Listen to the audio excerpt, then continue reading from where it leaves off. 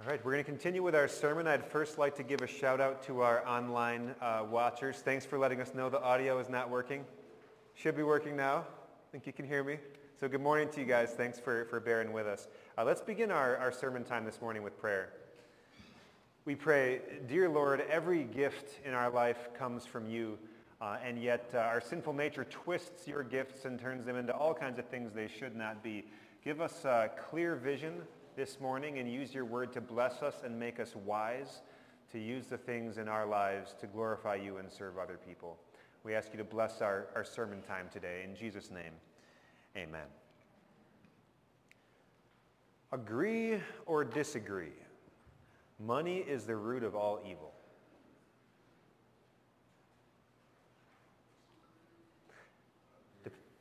Depends if you were in Bible study where we talk about this, right? So, is money the root of all evil? Well, technically, money is not the thing that caused Adam and Eve to disobey God's commands and eat the forbidden fruit in the Garden of Eden. And technically, money is not the thing that was passed down from parent to child as an inherited flaw all the way down to us today. And technically, money is not something that by its very nature separates us from God and causes us all kinds of spiritual problems. So no. Money is not the root of all evil. Sin, right? Sin is the root of all evil, and we know this. But sin finds a lot of different ways to express itself, and I think one of the ways that historically and just the way it expresses itself very, very often is through an excessive love of money. And this is how the Bible describes it. So we heard that in our first reading, right? The Bible doesn't say money is the root of all evil, but it does say the love of money is a root of all kinds of evil. And in fact, money, the love of money, can be so dangerous that it could lead a person even to wander from the faith and pierce themselves with many griefs. Very strong warning about what the love of money could do. But what is interesting about this is that this could happen to a person that has a lot of money. This could also happen to a person who has hardly any money at all. So let's just think about these situations for a minute. Consider for a moment the specific temptations that a person might face by having lots and lots of money. One of those temptations, I think, would be the temptation to greed. And it's kind of an ironic thing. Greed is ironic because we would think that if we have enough money to have the stuff that we need, we probably wouldn't want any more and we would be good. But history shows us and psychology shows us that it doesn't always work that way. In many cases, the more things we have, the more things we want. And there's a quote that really typifies this mindset. It comes from John D. Rockefeller. I don't know if you've ever heard of John D. Rockefeller. He's widely considered to be maybe the wealthiest man in the history of capitalism. He lived like 100 years ago, but if you put his wealth into today's numbers, he would have been worth $418 billion. That's not a small country. That's like a moderately sized country. So this guy had a ton of money, and here's what he said. A reporter asked him one day, how much money is enough? And according to legend, his answer was, a little bit more. You can always have a little bit more. So this is not a surprise. We know that greed is a temptation, and the more we get, the more we want. Another one that is not a surprise might be the temptation to pride and corruption. And just how many news stories have you seen of something like this, right? Where a very rich, famous person falls into some kind of scandal. And the reason that it happened was because they started to assume that the regular rules for all of the regular people somehow don't apply to them. So greed and pride and corruption, maybe these are some of the temptations we think about with having lots of money. But there's other ones. There's ones behind the scene that we might not think about quite as much. I don't know how often you've thought about having lots of money. To what degree could this bring guilt and pressure into your life? Imagine that you inherited a family fortune, a giant family fortune, and the way that you got it was from your parents and your grandparents and your great-grandparents absolutely working themselves to the bone so they could give you all of this wealth. And now you have been entrusted with all of this. There is some pressure as far as how are you going to manage this? What are you going to do with this, 4-generation family inheritance? How are you going to avoid messing up and losing it all on a foolish investment? How are you going to avoid missing out on an investment that you should have made that could have added to the family legacy? How are you going to avoid having your kids grow up spoiled or entitled? Or looking at it a different way, if you're tremendously wealthy, how do you know which people are actually your friends? How do you know which people you can trust versus which people are just trying to get your money? So being wealthy can lead to a lot of challenges, a lot of temptations. It's not just things like greed and pride. It could also be worry and anxiety and despair. And don't take it from me. Take it from some people who were legitimately wealthy. In 1500 BC, King Solomon said this, "The sleep of a laborer is sweet, whether they eat little or much. But as for the rich, their abundance permits them no sleep." So like a guy who's working construction, he sleeps at night, he feels great. Somebody else can't sleep at all because they're up all night worrying about their investments and their inheritance and all of this. 3,000 years later, even more, 3,500 years later, another wise philosopher had something to say about money. This was Biggie Smalls in 1997, and he said pretty much the same thing as King Solomon with a lot fewer words. Biggie Smalls famously said, what? More money? More problems. That's right. So money in and of itself is not necessarily a bad thing. Money can be used to do lots of good things, but the love of money can start to consume people, and the love of money can start to consume all of our thoughts, and when this happens, money can quickly become the root of all kinds of evil. So it can happen to you if you have a lot of money, but it could also happen to you if you have hardly any money at all. So think about somebody in the exact opposite financial situation and consider for a moment the temptations that you might face if you had virtually no money at all. Imagine a man who is struggling in poverty. Every day he has to hustle and grind to make ends meet, and he can barely get enough to just pay for his basic expenses. But he looks around him, and what does he see? Plenty of people who seem to be doing just fine. Plenty of people who, comparatively speaking, have loads and loads of wealth. So consider the temptations that the devil is going to bring to this man who's living in poverty. The devil is going to tempt him to sinful thoughts like jealousy and envy and resentment. The devil's going to try to tempt him to lose faith in God and say, God's not taking care of me through honest means, so I need to take things into my own hands and take care of myself. The devil's going to tempt him to find shortcuts and cheat codes and ways to level the playing field, whether that's cheating on his taxes or embezzling from his boss or selling drugs or stealing from his neighbor. We could give all kinds of different examples. We could even talk about the temptations for the middle class, particularly the temptation of thinking, if I just have enough money saved, then I'll be okay. And whatever that number is, it's always slightly more than what I've got. So I just never quite feel safe because I don't have quite enough saved. We could talk about this endlessly with many examples, but the point is clear. No matter what income bracket you are in, money and the love of money can be a dangerous thing. So let's hear God's warning on this one more time. He says, those who want to get rich fall into temptation and a trap and into many foolish and harmful desires that plunge people into ruin and destruction. For the love of money is a root of all kinds of evil, and some people eager for money have even wandered from the faith and pierced themselves with many griefs. God is giving us all of this real talk about our money, and so now the question for us, brothers and sisters, is this. How can we prevent this from happening to us? It doesn't matter how much money you have, it's going to be a temptation, so how can we prevent this from becoming a trap for us? Well, the answer is, this is what we have God's word for. And in God's word, in both of our readings today, God reminds us that spending our whole life chasing after money doesn't really make sense because money is not going to last that long anyway. Paul said, we brought nothing into this world, and we can take nothing out of it. With words like these, what God gives us is he gives us the gift of perspective. So let's talk about perspective for a minute. Students. We've got some college students here today. We've got some high school students here today, students of all ages. So students, what would you think of a friend who skips class every day for the whole month of September so that he can go golfing? And then he says, well, what's the big deal? I could study later, but I like golfing more than I like sitting in a chair. I mean, that's how he feels. That's accurate, but maybe think through, what would you say to a friend like that? Or how about this? What would you say to a neighbor who is struggling to make rent every month? They're behind on their rent, so their housing situation is in peril. And yet every weekend they are, popping bottles at the club. They're going to Buckhead and having steak dinner every Friday night. They're spending money left and right. And your neighbor says, well, what's the big deal? I like good food, and I like good drink, and I like good music, so what's the problem?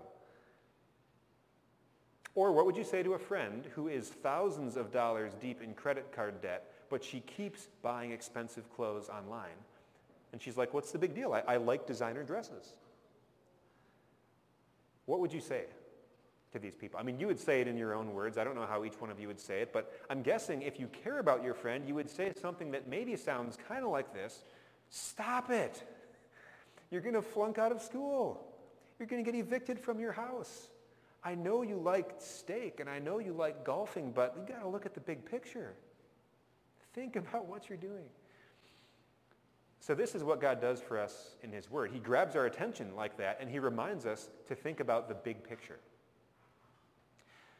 That's what Jesus does in our gospel lesson. He reminds us of the big picture, and he does it with a very unusual parable, because it's a parable of a guy that's doing something wrong. But this is Jesus' parable. In the parable, there's a rich man, and he is firing his dishonest manager for being dishonest and corrupt. But this manager is now worried about what he's going to do when he loses his job. He says, I'm not strong enough to dig. I'm ashamed to beg. I don't want to do that. So then he comes up with a plan. Before he hands over the books, before he cleans out his cubicle, what he does is he schedules meetings with a few of the people who owe his master the most money. And in each meeting he says this: I got good news for you. We found a little bit of extra money in the budget, and I'm going to use it to cut your bill in half. Here is the new amount that you owe. And no, don't say anything about it. It's not a big deal. This conversation never happened, but I got you. I got you. Then, of course, he gets fired. But now when he's fired, his situation is different because he has a bunch of friends. Everybody likes him. I mean, everybody except his master. But even his master now doesn't have a lot of options, because you think about it, if he goes back to all those creditors and tells them that they do owe him this full amount, they're going to be very upset. He's not going to look like a nice guy at all. If the master wants to keep kind of his good business relationships, he sort of has no choice but to just eat the money. Not literally, you know what I mean. And then watch his dishonest manager get hired by one of his new friends. So it's pretty sneaky, but it is very shrewd. And it's so shrewd that actually even the master respects it in Jesus' story. He says the master commended the dishonest manager because he had acted shrewdly. For the people of this world are more shrewd in dealing with their own kind than are the people of the light. So what is the point of this whole parable that Jesus tells? The point is not, and I want to make this clear, the point is not that you should lie and cheat your boss out of all of their money. But the point is, when it comes to taking care of themselves financially, people in the world will do whatever it takes. Now imagine what it would look like if we applied that same ingenuity and that same intensity to spiritual things. To things that last way longer than money, to things that we actually can take with us when we die. And Jesus says it like this: I tell you, use worldly wealth to gain friends for yourselves, so that when it is gone, you will be welcomed into eternal dwellings. We spend so much of our life worrying about money, which we're not going to get to keep for very long anyway. We probably don't spend as much of our life worrying about people who, if they believe in Jesus and come to faith in him and they hear the gospel message and become in the family of God, they could be the ones welcoming us into heaven someday, long after all of our money is gone. Right? Because of our sinful nature, we are wired to spend way too much time on the things that benefit us in the short term, and way too little time thinking about things that would benefit others in the long term. We're wired kind of funny. We're wired kind of weird. Due to our sinful nature, we're broken. But thank God that we have a Savior who is not. And we have a Savior who viewed things and viewed us in the exact opposite way. It's really interesting to see Jesus' personal treatment of money. As Jesus lived his life, as he did his ministry, he didn't get caught up in the love of money. In fact, it kind of seems like Jesus didn't really care about making money at all, because his focus was on something that would last much longer than money. His focus was on getting sinful people to eternal life in heaven. And in order to accomplish that goal, Jesus was willing to do whatever it took. Think of Jesus pouring every last ounce of strength and energy into healing sick people. And sick people are lining up, thousands of people, and he's healing them all day, and he's healing them all night, and he's healing them into the next day. And each person, he's taking time for them, he's healing them, and then he's explaining to them, I'm not just a physical healer, I am the Son of God who has come to take away the sins of the world. And Jesus does this one-on-one over and over, and he exhausts himself physically, mentally, emotionally, because to share that saving message of his love with people, Jesus is willing to do whatever it takes. Or think of Jesus praying in the Garden of Gethsemane the night before his death. He is so stressed about dying on the cross for the sins of the world that his sweat is like drops of blood falling to the ground. And he prays, Father, if you are willing, take this cup from me, but not my will, but yours be done. So Jesus looks at the pain and suffering and hell that is waiting for him on the cross that next day, and he says, if this is what it's going to take to bring Kenny, to bring Autumn, to bring Lauren, to bring Eric to heaven someday, Jesus says, I am going to do whatever it takes. And think of Jesus hanging on the cross, being taunted by everybody that passes by him, but inwardly he's enduring something much worse. He's enduring God's punishment for our greed and for our selfishness and for our lack of love for others and for all of our sins. And as Jesus endures all this, at any moment, if he wanted, he could just stop. At any moment, if he wanted, he could opt out and go back to heaven. But he doesn't. Because when Jesus goes back to heaven, he wants to bring us with him one day. And in order to do that, Jesus is willing to do whatever it takes. So we look at Jesus' commitment. We look at everything Jesus was willing to do for us, and it helps us to view our life with the correct perspective. Earthly money and time and strength and energy, all those things are important, but not in comparison to the eternal life in heaven that is coming. And to bring us there and to give us that, Jesus was willing to do whatever it takes. In our readings today, then, what Jesus encourages us to do is to think the same way and act the same way towards others. I tell you, use worldly wealth to gain eternal friends for yourselves, so that when it is gone, you will be welcomed into eternal dwellings. Lay up treasure for yourselves as a firm foundation, not for this age, but for the coming age, so that you can take hold of not this life, but the life that is truly life. So earthly money and earthly time and strength and energy, all of those things are important, but Jesus wants us to use them wisely, to view them appropriately, to invest them in the right place. He says, use your money, your time, your strength, and energy to help other people learn what God has done for them. And if one person learns what God has done for them and believes in Jesus and is saved and goes to heaven someday, and you go to heaven someday and that person is waiting for you with open arms, it has been worth whatever time or energy or money you used to reach out and connect with them. So this whole topic is really what we've been talking about the last 4 weeks during our sermon series called A God-Lived Life. We've talked about different angles on it, right? We've talked about living a life of service. We've talked about living a life of growth in God's Word. We've talked about living a life of hospitality. Today we're talking about living a life of shrewdness with our money. But it's really all one topic. How can I take my earthly resources and do whatever it takes to ensure that not only I stick close to Jesus and make it all the way to heaven, but to ensure that along the way I bring as many people with me as I possibly can? When we're looking at not just our money, but our whole life that way from God's perspective, then something amazing happens. What happens is money stops being the root of all kinds of evil. Instead, from God's perspective, money becomes one of the most useful gifts God has given us to be a blessing to our world. Money can do big things.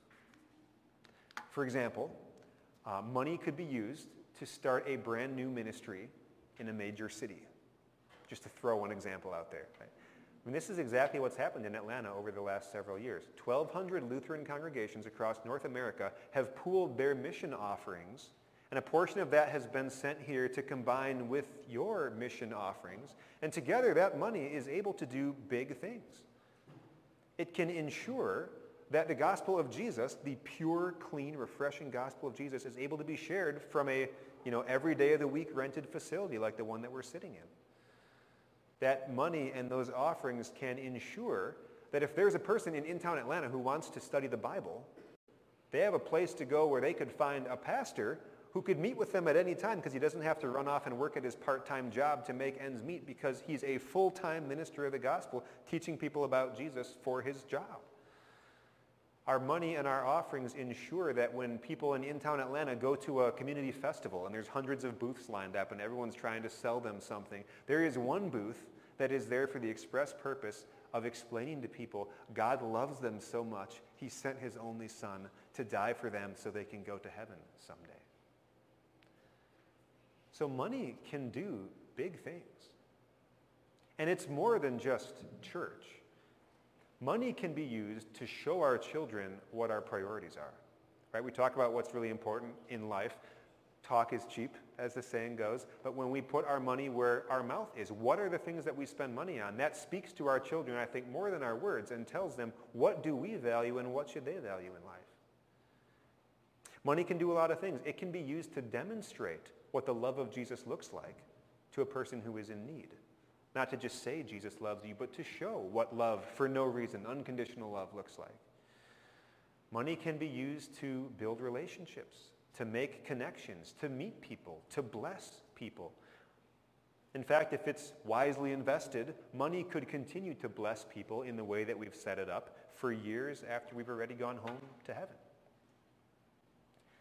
So, is money the root of all evil?